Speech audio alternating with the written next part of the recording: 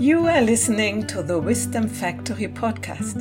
Heidi Hörnlein and Mark Davenport present to you high-level conversations with their show guests who share their knowledge and wisdom and inspire us to wake up and to grow up.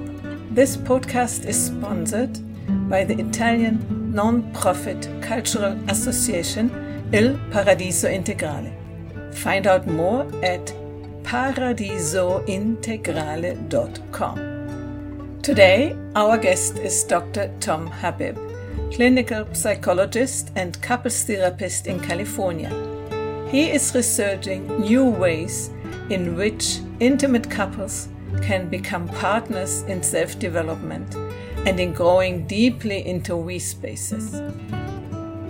In his presentation, he is referring to visual material which you can see and download at http://bit.ly/Tom, big letter, Tom, Habib, Habib,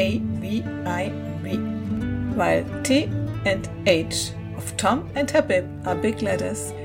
Well, hello, everybody. We're online today from Paradiso Integrale here in rural Umbria in Italy. We're just north of Rome. I'm Mark Davenport. And I'm Heidi Hörnlein, or also Adelheid Hörnlein. That would be my official birth name. Yeah. Well, this video is part of our Conversations That Matter series that we've been doing for some time now. And you can find out more about that on our website, thewisdomfactory.net. Mm-hmm. But now to our guest, Dr. Tom Habib, PhD. So Tom is a clinical psychologist working from his practice in San Juan Capistrano in Southern California. And he's also active in the San Diego area integral community, and he has a special interest in sustaining we spaces, of finding containers that promote the we spaces. And he's found some interesting differences depending upon whether the people involved are intimate lovers or not. And that's something of interest to Heidi and I, because we are intimate lovers. Yes. And I suspect it's of interest to others, regardless of the exact nature of their relationships. So our conversation today, I should say, presupposes some understanding of levels of development, especially as expressed in integral terms. Mm-hmm. But just be forewarned with that. We trust that we won't get bogged down in too much technical talk about that. And if somebody or anybody wants to learn a little bit about integral theory, you can go to many places, but also to our webpage and to our YouTube channel. We have some videos which are talking about integral and which are giving you an introduction. Yep. Mm-hmm.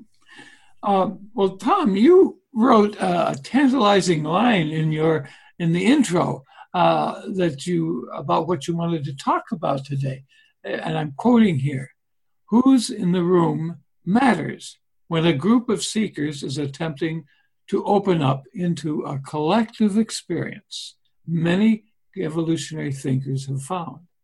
This we space becomes much more challenging for an intimate couple than it is for non-lovers." And that sounds kind of counterintuitive at first view, you know? So, because we think we are intimate and we have a we space. Yeah, we're already, we already do that stuff. But go ahead. That means it needs explaining.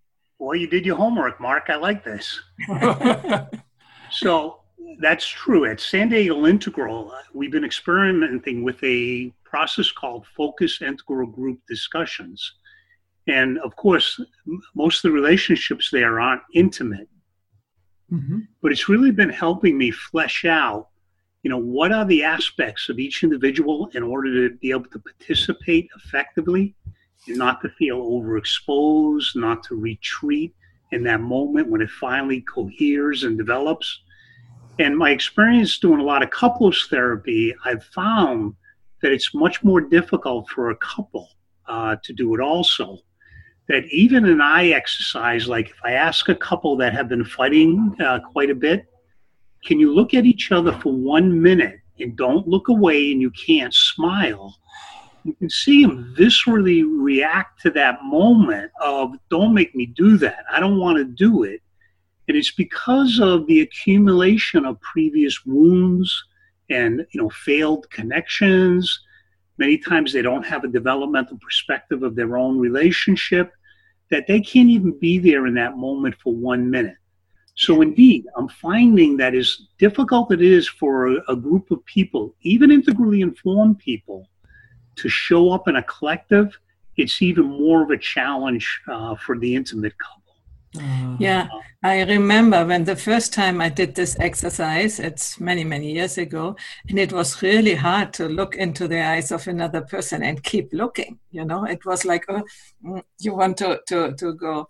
Then the experience is when you are in a group now with this experience, just, getting normal.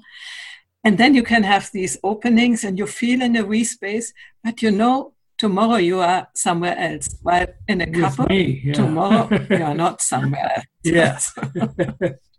Right. That's exactly what happens. So I have 3 assumptions on this and points I want to make.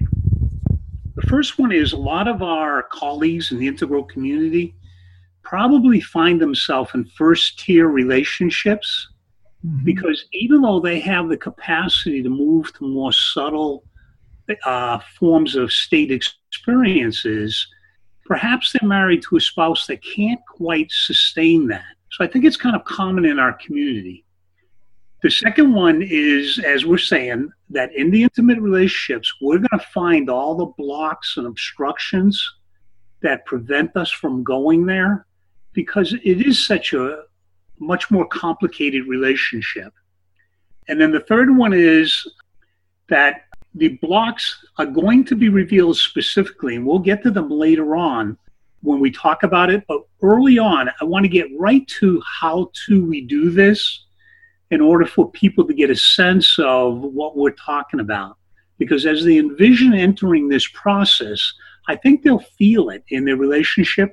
And then we can go back and talk about early on, how do you prepare your spouse, and then what it takes individually, what you have to have accomplished individually in order to really do this. Exactly, because I think often in integral community, my experience is that people are able to think in integral terms, but when it comes to really personal things, Well, there is not. Isn't integral all about thinking? Yeah, it seems to be. When it goes about emotion and I'm recognizing the own patterns, I find that not very many people want to go there. So I think that's really true, Heidi. I mean, any of us that are going to bear through integral theory and learn all the nuances of it, we're going to have an intellectual preference. But we've all had the experience of running into people that they just resonate and they communicate at a much more visible, transparent level.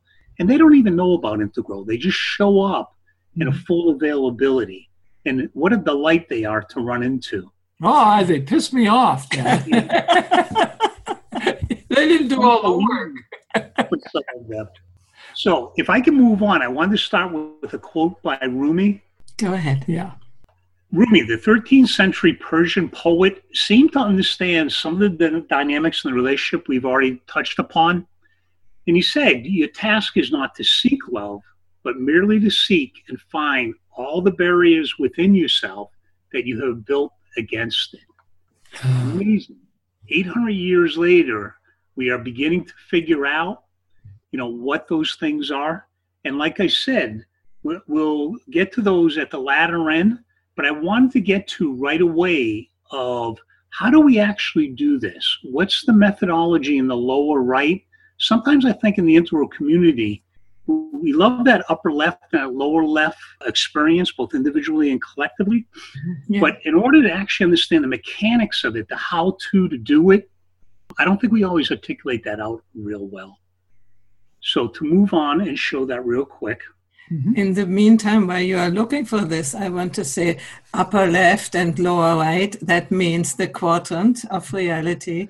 Upper left means the individual and individual, internal, and lower right, for instance, means collective, external. So here we are in the couple lines of development. Yes. So this couple line is on the Wisdom Factory. There's two different recordings, one a brief one from the European conference, the other one more of an hour treatment that Heidi, Mark, and I did. And it starts from the bottom here, the safety and attraction, and we move through the role stage. The beauty of the safety and attraction is when we first fall in love, all the intensity, the chemistry, but it's based more upon sensation and sexual experience than it is at the first love, where it's much more based on understanding and empathy. Most people never get out of the role stage. What gets you into the role stage is reality.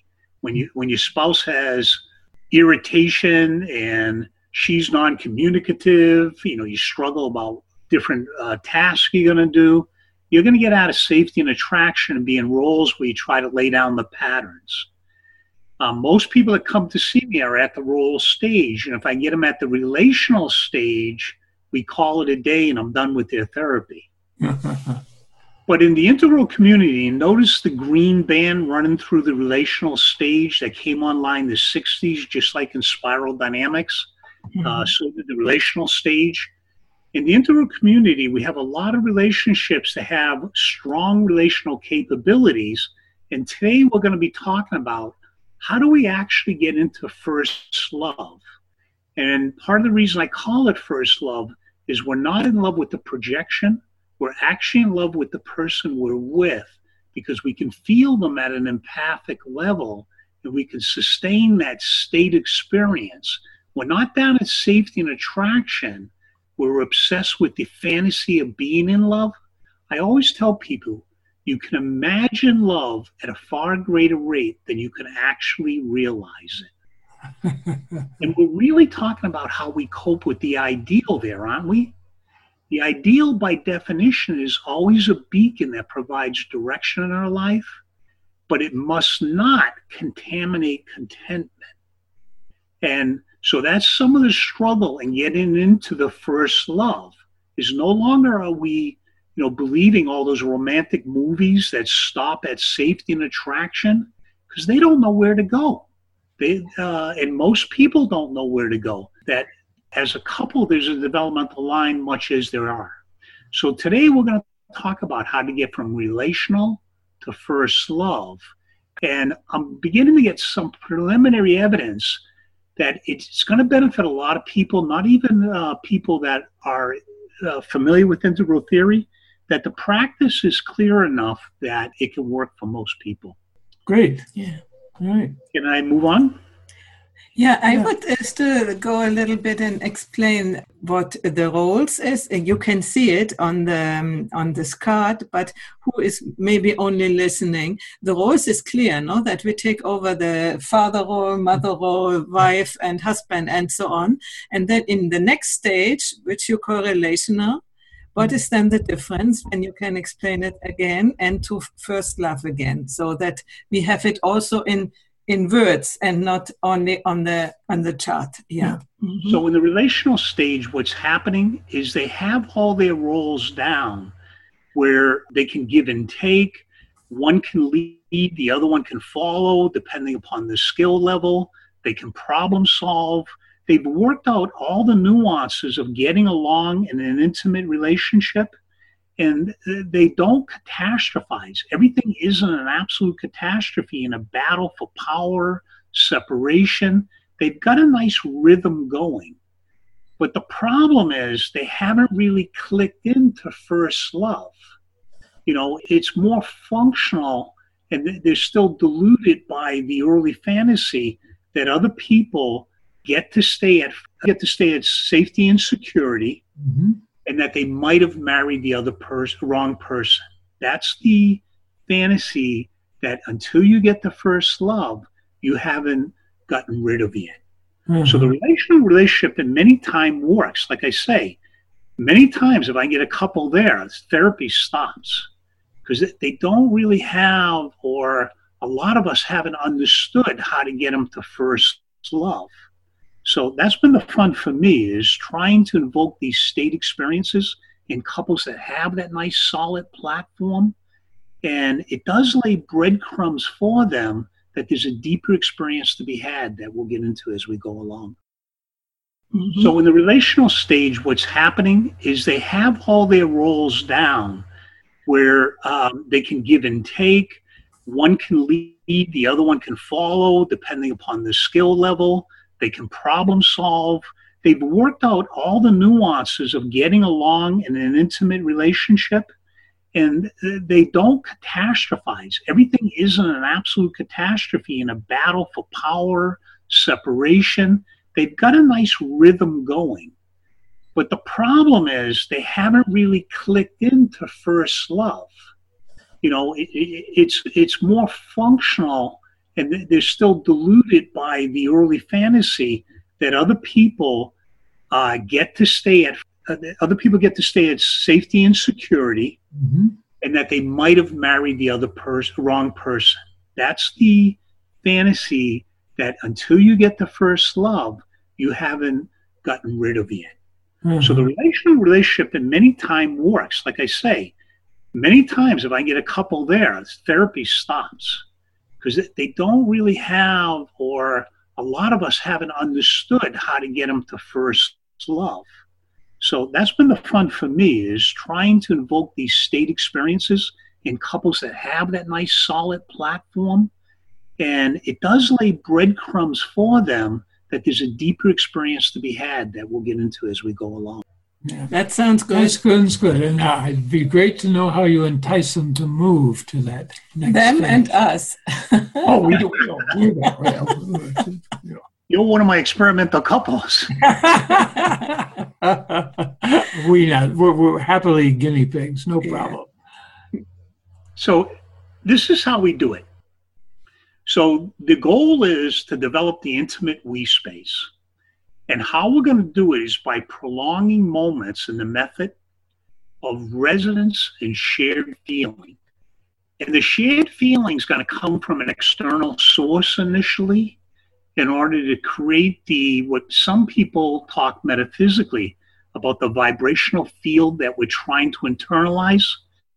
So the how is, we find moments that are poignant, that have resonance, and I decide ahead of time with my partner that I'm going to hold eye contact during those moments for 10 to 30 seconds. And we're looking for those moments, those emotionally laden moments that we can experience together. Perhaps when we're watching a movie, listening or dancing to music that are filled with joy, love, intimacy, sexual intimacy, sadness, change, loss, separation, transition. There's so many moments of those life that we feel deeply into. Anger.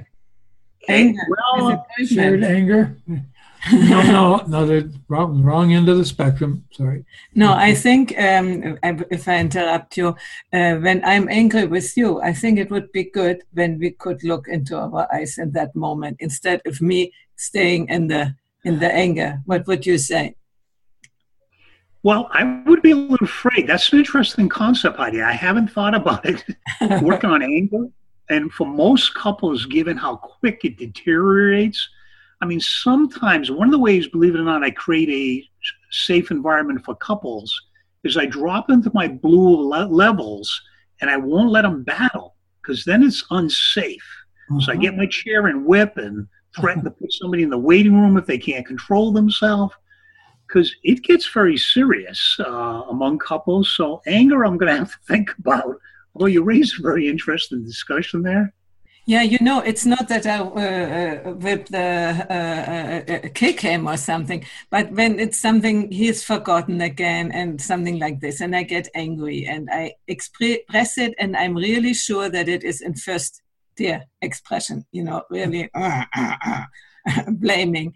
So instead of him getting then angry, we could, you can also get angry, but when we notice it, and we do notice it, that we could exercise this thing. But Okay. we didn't want to interrupt you. Go ahead. Yeah, I really need to think that. It is a very interesting idea in terms of this experience. Yeah. So here are the instructions. And number 1 and 2 is really where couples need to do the entry point. It's probably going to take 6 months to really develop it before we go on to the remaining 5 of them. So here it is. We look into each other's eyes with long eye contact for 10 to 30 seconds. And once we stabilize that moment and we calm down all the upper right, the visceral, the bodily experiences, so we can relax into it. We breathe into that moment. You know, we soften our eyes in order to really feel it with them. You know, we feel them resonating, which is getting into number 2. We feel beyond our own feelings and into the resonating field between us in that moment. And you can see by doing this over and over again, where we're conscious of that moment, trying to develop that connection. You know, it's not something idealized. It's something that an experience we're having between us, even though it's externally derived. And I'm not sure if I said enough about that. So one of the easiest ways to do it is for couples that have children. And, you know, our experiences with our children, they have to be hardwired. You know, I remember asking a colleague, do we ever stop worrying about them? And probably not, because it probably, you know, is built into, you know, our survival instincts and everything. But it's easy source in order to get those poignant feelings. So some moment where the child's struggling and perhaps they have triumph, and that mixture of joy and sadness it invokes, and that is so ripe to develop that resonance with. So we're holding that, and we're witnessing that moment together, calming down the viscera, trusting each other in that moment, and then trying to feel the resonance between us. So that's why we're doing the external sources initially as a way of developing those pathways emotionally between us. Mm-hmm. Does it make sense? Yep. Mm-hmm. So to move on in this and to get to the next steps, and remember, 1 to 2 is probably going to take 6 months of practice in doing it, because there's going to be moments, you know, you only do it for 10 seconds and you look away. Other times you're going to really hang in there for the 30 seconds. I mean, 30 seconds is a long time. I know we've done in Buddhist seminars I've attended, I've done up to an hour with Christine. And a lot of people can't handle that. But it's very interesting what happens when we do it. So number 3, we notice how you can become aware of the commonality of feelings you share with countless others not there at this moment. And again, I'm going to go back to the parenting one, is that in that moment of both joy and sadness, there's a commonality of so many other people have been there and have felt that before. And we just want to begin to locate that commonality, because what we're doing in that moment is planting the seeds of what Barbara Max Hubbard calls non-local awareness, non-local consciousness. Mm-hmm. And that's how you seed that. And I'll have more to say about that as we get further down on this structure of development. Mm-hmm. So number 4, we begin to notice how it becomes easier to enter this we space. You know, the visceral settles down. You automatically search out that eye contact because it does deepen the relationship between us. It feels so intimate to allow connection at that moment. And it begins to create even the sacred you can feel in that moment. So it becomes easier. We begin to notice it. Number 5, we begin to initiate this we space with only a look or what I call a kiss with an intention. Last night I kissed Christine goodnight, and she said, "Wow, that one really had intention." So it's not just a peck. It's not a perfunctory thing. It's embodying that we connection, that deeper space, because now as we go along in this continuum, it's becoming familiar. This first love state experience is becoming really familiar, and we begin to invoke it, just with a kiss.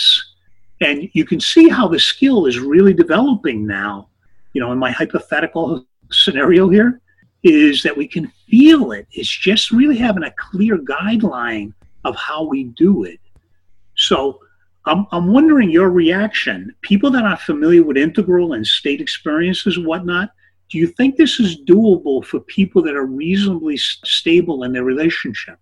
Oh, yeah. I think so, yeah. But there needs a reasonable confidence between the people. That if it is a relationship which has the cracks, it can help, I imagine, but it is more difficult probably, because these initial states probably are more difficult, because when you are already, I think back on past relationship, when you are already in sort of halfway breakup, and then look the other into the eyes, you lose your illusion of power, I think it must be at least the commitment that we want to stay together, and then I think it can work. There's got to be a significant degree of goodwill. Yeah. They can't be, in great conflict and start. I imagine. No. They must be, as you said before, willing both to do that. Right. There has to be that stability, because, the beauty is that the overexposure shows the potential of connection. It's just that so much goes through the bandwidth that can't handle it. But the exciting part is it isn't that safety and security in all the fantasies in the movies, that it's really this level of connection that, remember, it becomes non-local. It becomes, the other in the communal experiences we always talk about in integral. And the potential for love is just enormous. And that's why I'm excited about this, is to try to have some pathway into this is what I'm finding. So if I can move on, make sure I find this one. This one, number 6. Notice how these feelings are neither temporally, that's time, or geographically, location limited. They're always accessible. So neither temporally or geographically limited. So what do we mean by this? Is when you can begin to invoke this easily, it doesn't even require your spouse to be there. It's like the memory of it becomes so persistent, you begin to enter that space alone. And it's not just in intimate couples. It's also in, like when I visit the great cathedrals in Europe, and this is metaphysical, of course, and the part of me is trained as scientific training always goes construct validity, proof. But I understand that, of course, to get a little integral here, I understand that tension between modernism and postmodernism is integral, maintaining both. When I'm in those great cathedrals, you can feel the hundreds of years that people were at their higher self. And I love it. I just open up into it and I bask myself in it and just take it all in. And that's how it persists. That's it not being neither temporally, because obviously some of these cathedrals aren't even used anymore. Some are hundreds and hundreds of years old. And for some reason, some unknown resonance seems to persist. And on the dark side in Rome, being in the Colosseum, I remember just an awful feeling in there of, what happened there. And, how people, the total disregard for humanity, and how profane it was, that it was just used for entertainment. I just couldn't shake that feeling. So whatever that is, I mean, the scientific part of me wants to find some sort of construct proof of it, but it seems to be true. Have you been in those locations? Sure. Yeah, and I was thinking about the power places.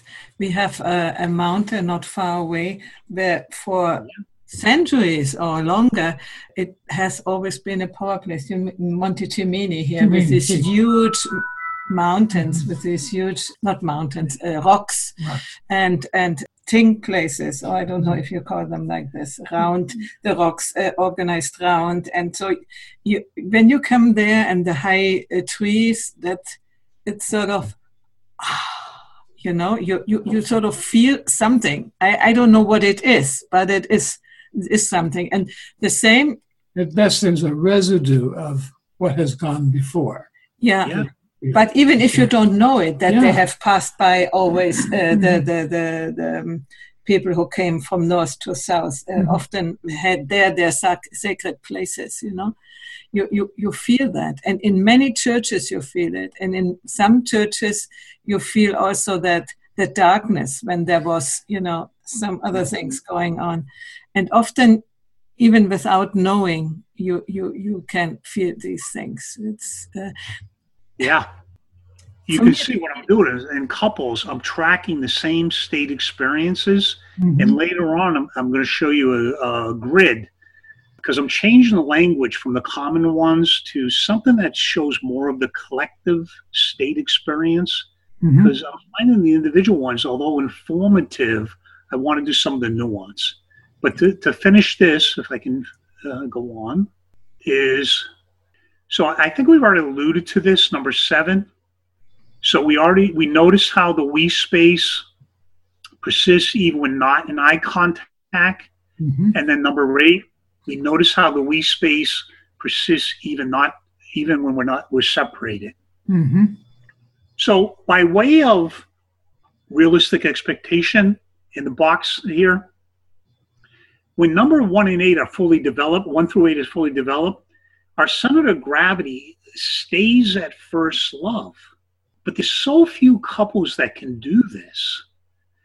Christine and I find that we can much more easily float up into it and that it persists, but we spend most of our time in the relational level. And again, there's no statistics on this. And, whether it's normal and what the distribution is, what the potential is, these are all future questions. But at least mapping out some of this in order to ask these questions down the road is realistic.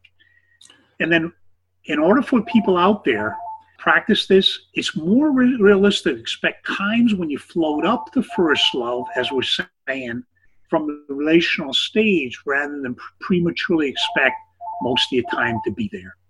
And so just not to develop all the frustrations associated with that.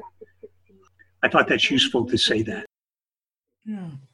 Well, my reaction offhand is that the earlier stages are not gone. They haven't disappeared from our psyches, and frankly, there are times when they're appropriate and helpful, They may be stupid as well, but but they persist. You don't transcend if you haven't included, so to speak. Absolutely. At times they're absolutely functional, even dropping into the role stage. Usually when we travel, I play the role stage because I can get lost in a parking lot. Christine leads, and so I do all the supportive things. I know. Me too. I mean, that's the same with us. Yeah. If I rely on him, I don't know where we end up. I don't know what it is, but I just don't have those abilities. So didn't have that trouble before I met her, though, I'll tell you. Okay. So I wanted to show, this occurred to me about a week ago, and you're going to recognize the similarity to the Wilbur-Combs lattice. And it hit me like a brick. I was in the jacuzzi meditating, And it hit me like a brick. The relationship between, on the left, we can see the stages of the development we've been talking about. Mm-hmm. And on the top are the state experiences. And just for reference, these are the ones we usually use up here, these 5, 4, depending upon who you're reading. Mm-hmm. And the ones that I'm calling a little bit more collective state experiences kind of track the individual state experiences, although they do become a little more collective, obviously, when we get to the unitive level. But I found it's really important to try to articulate what the states actually are, because it is the identification of the experience that lays breadcrumbs for people to track it and to try to enter it. And so I don't know, I mean, this is very much a piece of work in progress. And so like things like showing up of like collective eyes, even at our integral conferences, I find that we tend to be more collective eyes than a really authentic we space experience. Mm-hmm. Absolutely. Moments that we really do achieve the we space. I remember Helen Palmer once putting us there at the original What Next conference, and we couldn't get out of it. We were in that experience for, even during the coffee break, we're walking around kind of like in this altered state together, on it. Because Helen was just so masterful at creating that moment that, you know, I can still recreate that feeling that she did to us. And she's going, oh, I love to talk to groups like that. Oh, I remember the line, yes. Remember, you were there, Mark? No, we saw it. We saw the live transmission, and we woke up at 3:00 in the morning to listen to the afternoon session, and we were sort of present. Wow, that was such a great experience. Uh-huh. So the thing I really want to emphasize, though, so at times we do get up there, but notice this squiggly line. Mm-hmm. Remember in safety and security, how one of the things I had developed is the pre-trans fallacy. Mm-hmm. Other people get to live here all the time is one of those fallacies. And one of the mistaken fantasies that people have is I married the wrong person. Because when we first fall in love, this state experience spikes. Yeah. You know, it might even spike to a we state experience, but just like in the Wilber-Combs lattice as an individual experience, the interpretation is I really met this pre-trans fallacy person, this soulmate experience. Yep. You don't get to live up at the first love and the spiritual love without the work. So what happens is as reality spikes, we drop back into a very egoic state experience where all the disappointment hits.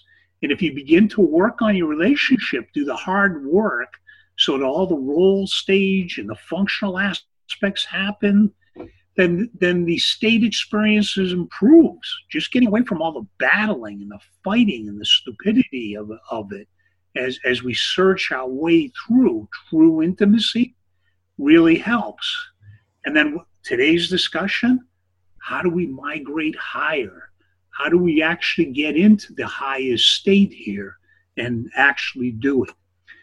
But you can see why I'm excited about that is I never quite understood the relationship between the stages and the couple lines that you're familiar with in my work. And then 2 weeks ago, it hit me and I'm like, oh my Lord, I see it now. And I don't know if this is going to hold up because it's very much a preliminary piece of work, but does it seem functional to you? Yeah. Yep. Absolutely convincing. Yeah, it seems kind of obvious when you lay it out that way. Yeah. Exactly. I can follow that zigzag. Yes, that serpentine nature of the state experience through time for a couple. I mean, that needs to be widely distributed because we can see young couples that aren't ready for any kind of long-term commitment. as soon as they dip down, they abandon it and search for the greater connection. Plus, they have to grow, obviously. Yeah, but I find possible, you mentioned it a little bit, when you are really in this love stage, in the first stage of falling in love. I think you might even be able sometimes to hit the we space. Yes. But it will be short term, maybe only moments or days, and then it retracts. I remember to really felt it, how these connections go back and less and less and less in myself and as the field altogether. Even with us that happened sometime, you know? So that's very clearly perceptible, at least for me. Yeah, the state. Yeah, that's how I'm beginning to language this, is the serpentine nature between the stages in this state as the relationship unfolds. I'm hoping this holds up. That's almost a spiral, you know, seen from the side. Oh, that's interesting.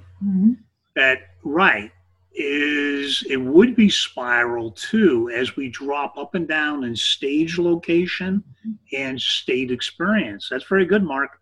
I think I'm going to use that. So, okay, before I copyright it, just go ahead.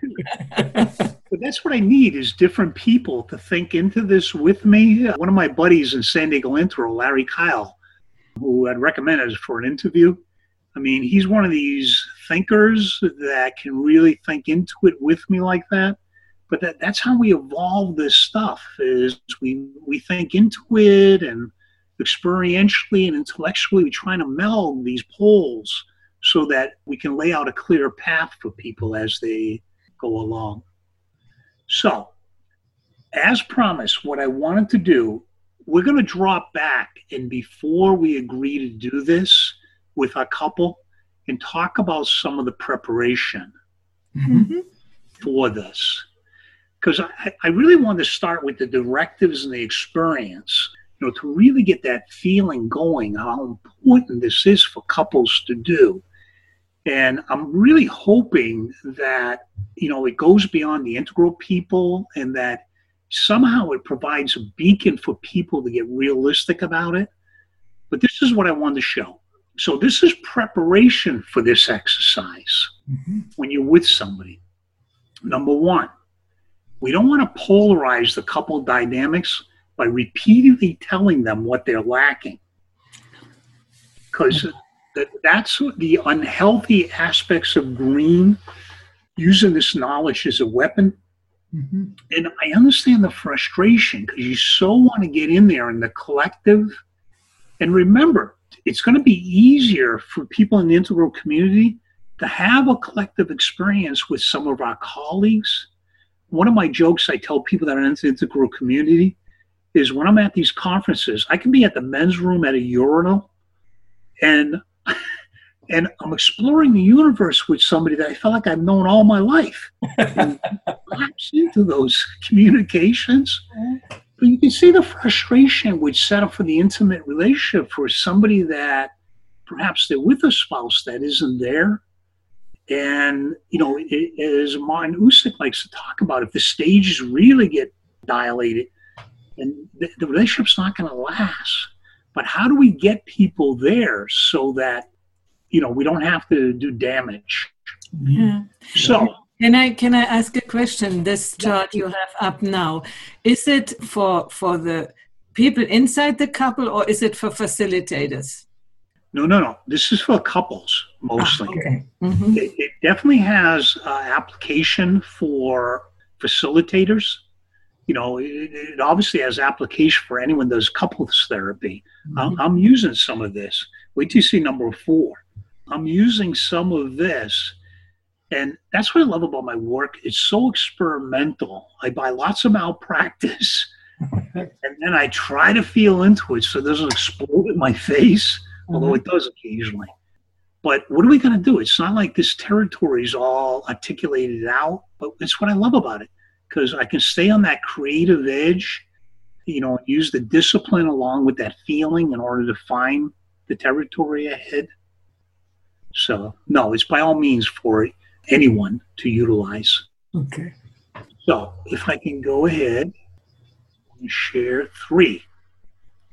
Yeah, we want to temper our frustration with there are very few people ready to achieve this level of connection.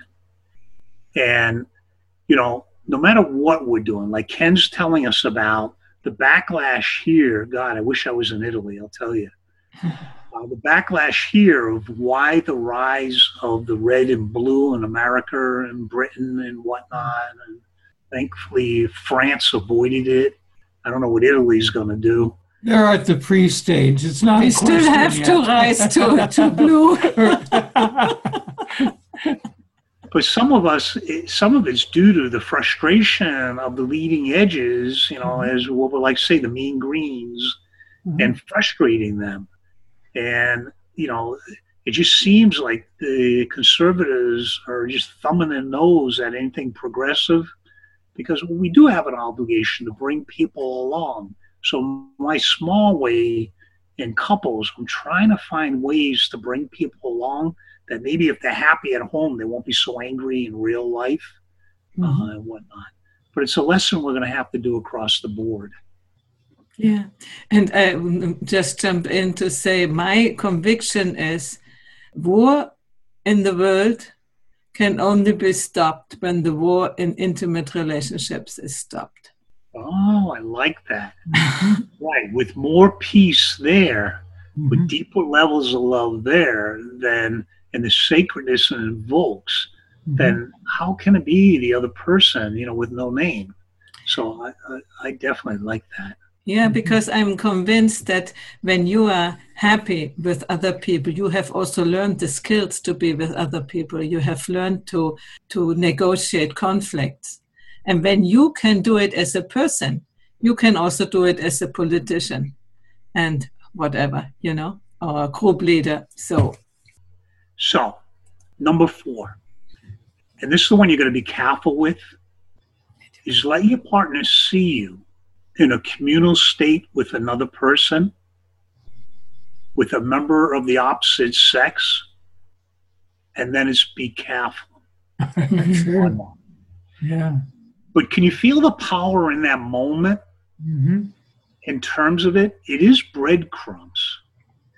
But again, if they don't have the basis stabilized out, and jealousy arises easily, I find couples with significant jealousy is almost a form of paranoia. It's not easy to get rid of. If it's really strong, I find I can't do much with it. It's like a basis of feeling secure and centered that you either have it or you don't. And it shows up as jealousy. So obviously that technique wouldn't work with someone. How I use it in therapy, this is where I got that from, is say one member of the dyad is capable of communal experience, is I have a technique that'll enter that space with their spouse. And I think I've only done it about 7 times so far. That's how new some of this material is. And one time a husband reacted badly.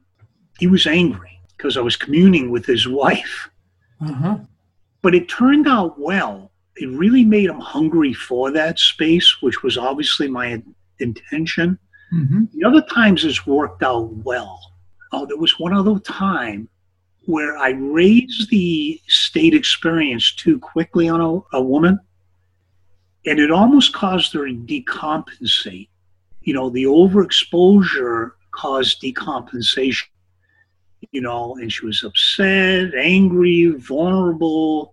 So I spent the next 2 or 3 sessions pacing her back together going, pay attention. You missed that incredibly ahead of time.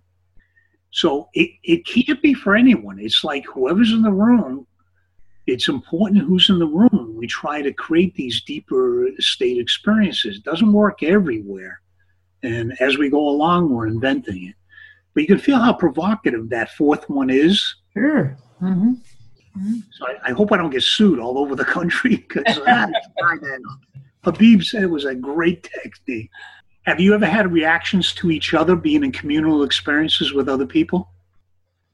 Not to ask a loaded question. No, I don't know if we ever were in very intimate relationship with other people, except, when we did some of the courses together. And then you have another partner with whom to do the exercise. I had no problem with that, and I don't think you had it. No, I didn't either. I'm thinking of dancing with someone else. I think also, movement. For instance, in Hungary, and when we went in a workshop, and there were some more intimate exercises. Or, I don't think so. I don't know. Right. It takes a lot of stability. People that want to read about spiritual love, it's in the paper 2016, I believe, Journal of Integral Theory and Practice. Some of what I'm speculating at that stage, fidelity is going to be a question mark, because the depth of love, when you get that high, how can you know something that clear and almost don't love them? Keith Witt, a lot of folks here might be familiar with him. He's a psychologist, not too far from where I practice. Yeah, we have also interviewed him, and serious stop the relationship was a serious we did. Yeah, he can be pretty blunt. But he made a comment with Jeff Saltzman once I really liked, and he said, I fall in love with all my patients. Yeah. And most of us had analytic training, and that's heresy to admit anything like that. You're supposed to have control over your counter transference, how I feel about the patient. But that old world is, how can I be so close and empathically connect and not love them? But you see what I'm saying is, when we develop the capacity for spiritual love, it's going to get complicated. But again, concomitantly, I think what will happen is our individual stability develops so much. Like, we love our children and we're not jealous of each other in the intimate relationship. And there'll probably no doubt be rules of the road. The French are all going, grow up, crying out loud. Well, I'm not so sure. Collectively, some of the permissiveness that, might be a stereotype, I'm not so sure that they're all that great at it anyways, because you don't want to wreck your home base, obviously. I wouldn't want Christine to feel insecure. It's going to get complicated. It's going to develop, that's for sure, down the road. Bigger and better problems as we go up. Yeah. Right. With more complexity comes more challenges. As Hegel said down the road, it becomes antithesis as we move along. Yeah. Okay. Should we do another one? Yeah, sure.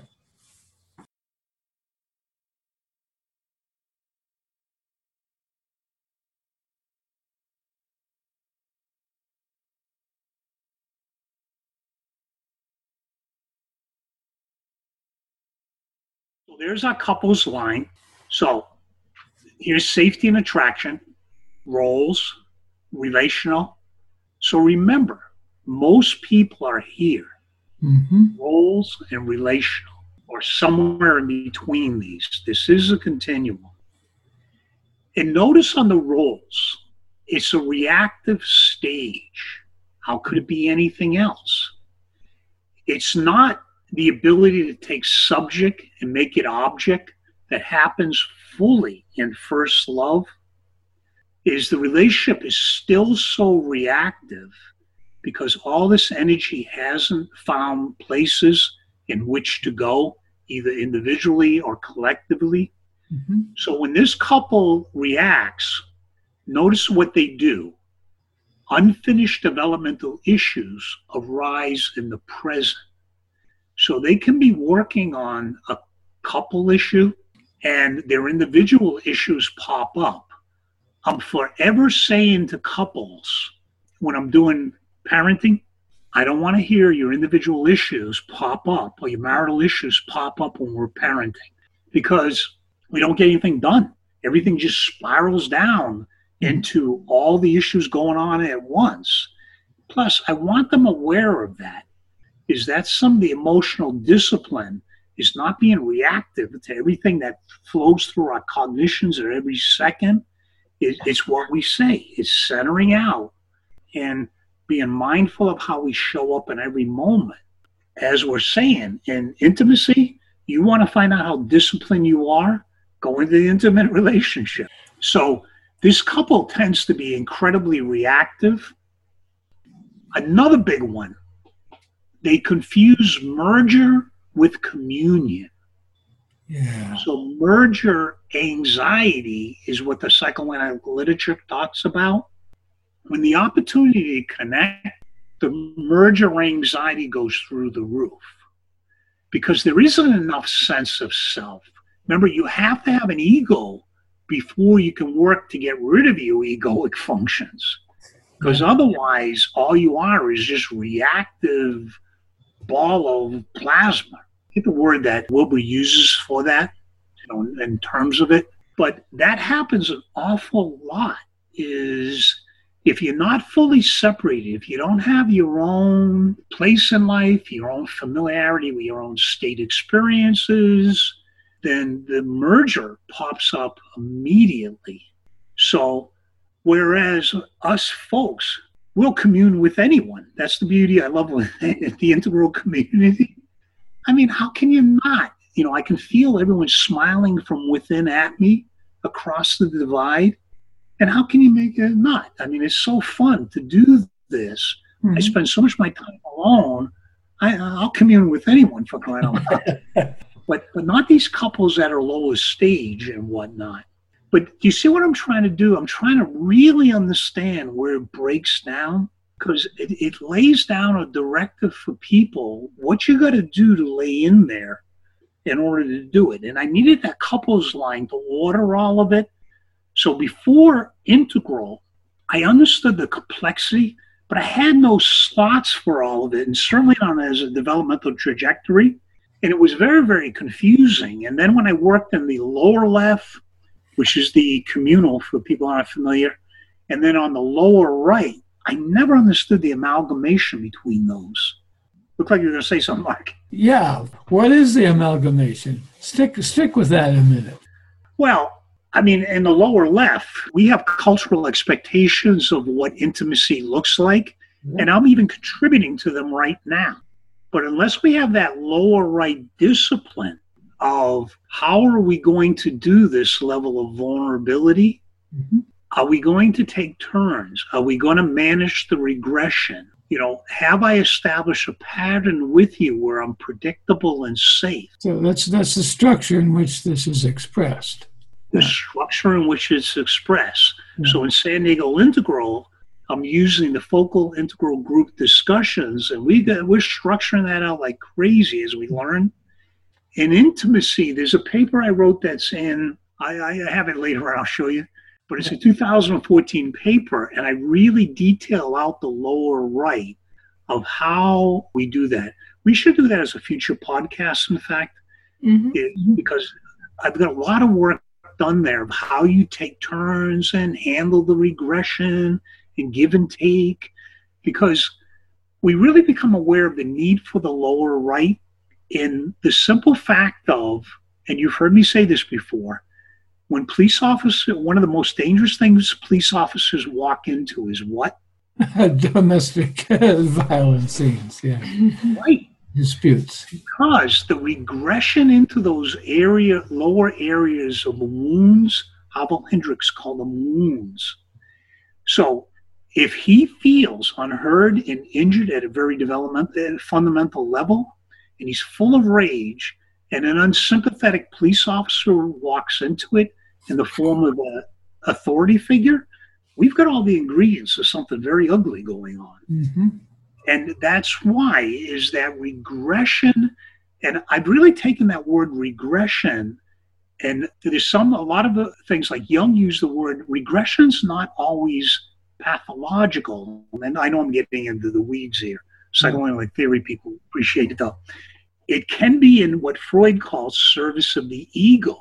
Yeah. So when Mark really regresses into his lower selves and you take care of him, Heidi, it really does give him the resources so that he can suck it in and deal with the real world as it is. So maybe we can do a podcast on that, because I've got a lot of good stuff on that I think people would find very useful. Yeah, very nuts and boltsy. Yeah, lower right tends to be, but then again, that's where we learn how to do it. Mm-hmm. So we just made a reference to this. Is the wound is the most common entry point for intimacy? Look at what I'm saying there. The wound is the most common intimacy. But what a terrible entry point. Yeah, but it creates the sort of a connection. Or I remember one of my relationships that was really connection point because I thought I can help, when I listen and hear the other person talking about their wounds. And so it didn't work out, but it is easy to talk about the wounds and go into even reciprocally, friends, often friendships, women, friendships often are created on the wounds. They are talking about, this husband has done blah, blah, blah, and mine had done blah, blah, blah, and so they create the connection. It can be a trap too. Yeah, sure. Yeah. But it makes completely sense that this is a very easy point to create a sort of connection. Maybe not the best one, but a sort of connection. Yeah. Right. It really is. Remember, this couple doesn't have the discipline of the relational stage yet down. And that's why it turns in to chaos.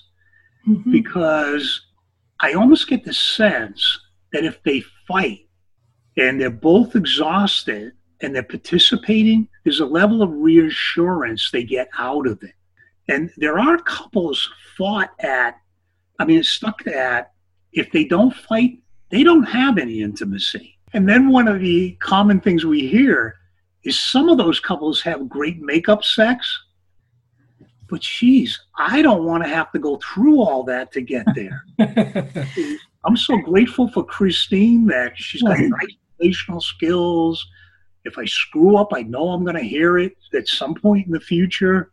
But I'm so grateful for the stability. I have energy for other things. Mm-hmm. I knew a couple like this, and they were both academics, and you would think they are a little bit more smart or something. And we always said, why are they together when they only fight? But we are now, I draw a line to what is happening now here in Italy. There were many, many, many fires led by people, because it's very obvious at the same time. So people, if they cannot get attention in a positive way, they can get attention in a negative way. And I think this is with couples the same thing. So if we don't love each other, so at least we fight. So at least we know that we are here, And we see that on the internet, on the chat boards all the time. God, that's horrible. Yeah. People that are starved for connection, and perhaps in their developmental history, they got a lot of negative, angry attention from their parents. That is their mode of connection, which is kind of sad, but how it changes the tone. You remember in Hungary when Thomas Hubel said that pluralism and love are higher state experiences that have only a few hundred years of developmental history, whereas fear and self-protection have been around for hundreds of thousands of years. Before we were human, it was around. Right. But it's so much easier to create that state experience. And Hubel went on to say, if leadership doesn't represent the higher states, then fear and self-protection will take over. Yeah. And we're seeing that over and over again. We're seeing politicians exploit that to create very low stage unity. It's a mess. Yeah. And so if I can move on this. So why don't I move up to first love to provide the contrast with the reactive role stage. And remember in the relational stage where they're structuring out their relationship and everything. So remember, regression done well. And here's that article, Journal Integral Therapy and Practice. And that's what I'm suggesting as a topic in 2014. It's all laid out there in terms of how do we create that container in the relationship that handles that well. This couple, they can get into a fight, they spat well, they quickly recover. They don't spend days on trying to make a point. You can compartmentalize ruptures. That is so important. So even though Heidi might have been irritable this morning, you move on. Everything doesn't need to be talked about. If it does need to be talked about, You decide when you're going to talk about it, not before bedtime, not before you're visiting relatives, not before you go out to eat. Stay home, eat TV dinners if you're going to fight. Give and take works, problem solving works. So when you have that basis, now we can venture into the unity experience. Feel it. So look it up here.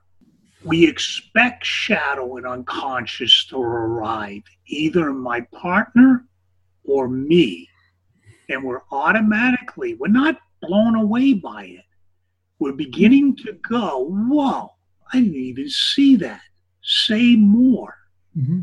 I don't have to put it in context at this level. I'm expecting it. This is the developmental edge. This is the messy process, Salzman likes to say, of evolution. Mm-hmm. Certainly it's going to show up in intimacy. The transparency doesn't bother us here. We're used to it. In fact, we relish it. We're commune junkies. We want to connect. We accept there's going to be ruptures in connection. And the most we do is roll our eyes and move on.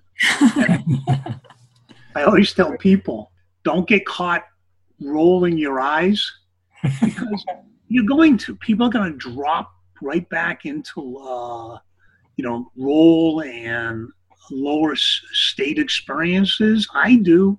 I get irritable. That's what I love about my wife. She just moves on. She does something sweet. Tom, is there anything I can do? And she's signaling me. We'll get through. And then I can move on. And when she does, I do the same thing. And, what are you going to do? It's part of living together, and, rather than spend all our time there. We sort of do that too, don't we? That's why you guys flirt with first love.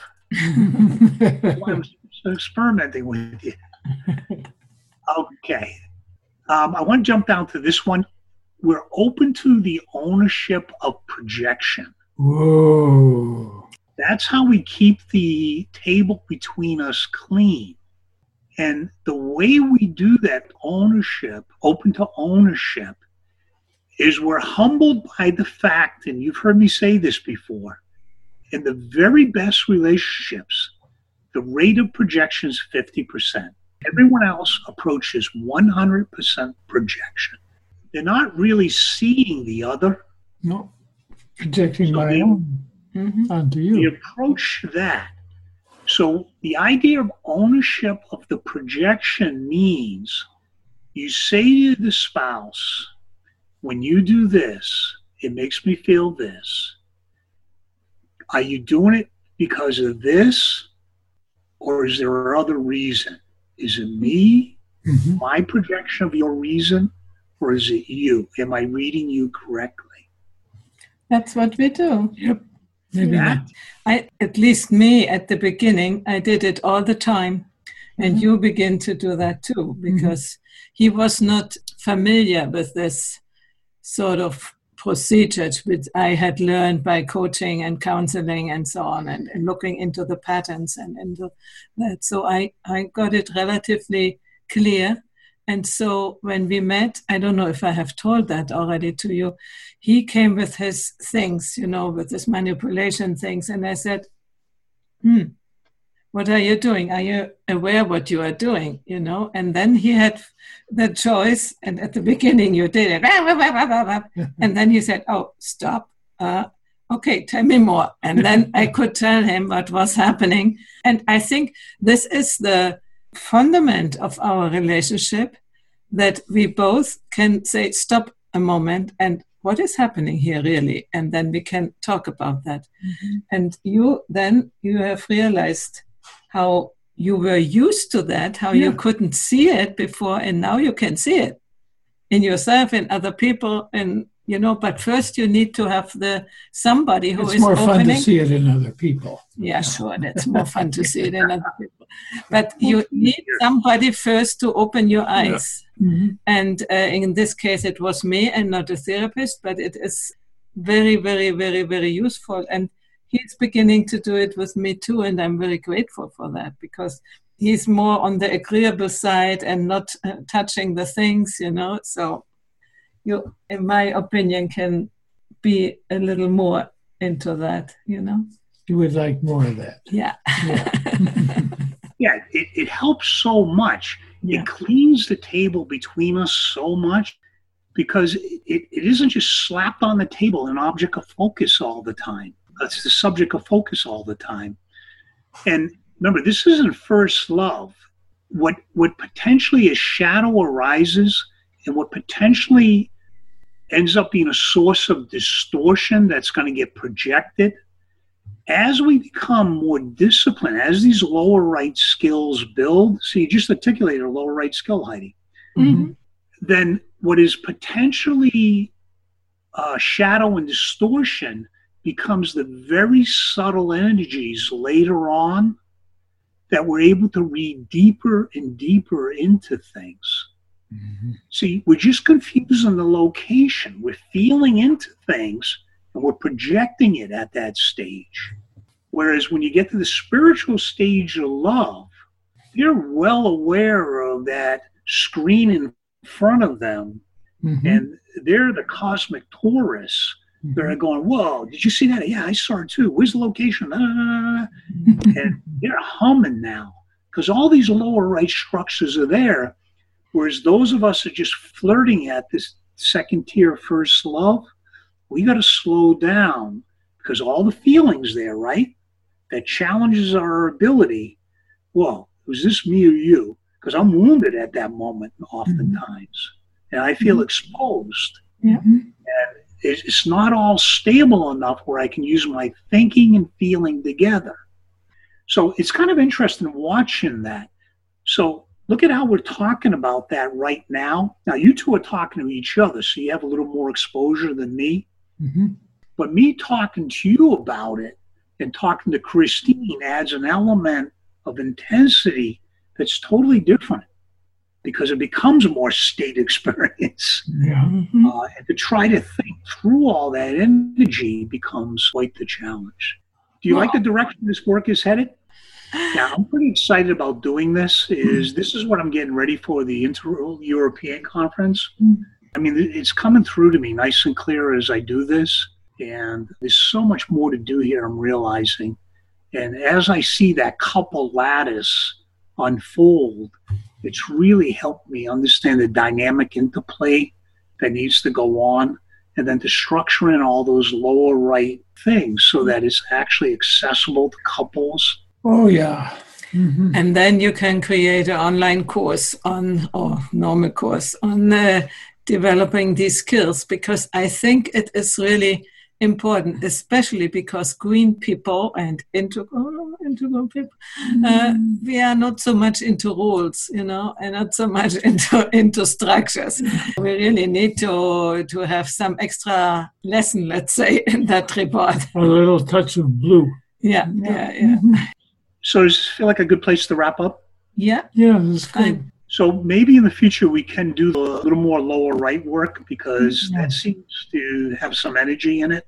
And we can stay aware of, how much we want these state experiences. I'd be very curious if anyone wants to reach me. Can I give my email? So my email is easy. It's my name, Dr. Tom Habib. So no period after D, @gmail.com. And I would love feedback on this because this is very much an evolutionary thing for me. I'm sure by the time Budapest comes along, and I highly recommend people attend the conference there. I know the three of us will be there, and there's going to be all kinds of luminaries there and whatnot. But by the time I get there, I hope to have this either further fleshed out and do more experiential experiences with this. And Good. Yeah, so thank you very much. It was highly interesting. I really enjoyed it. The time has flown. Yes. And it's really something which I'm personally very much interested because I have participated and analyzed afterwards all the relationships I had, and I find a lot of that described in what you are saying. And I completely agree with that. Also in the developmental line.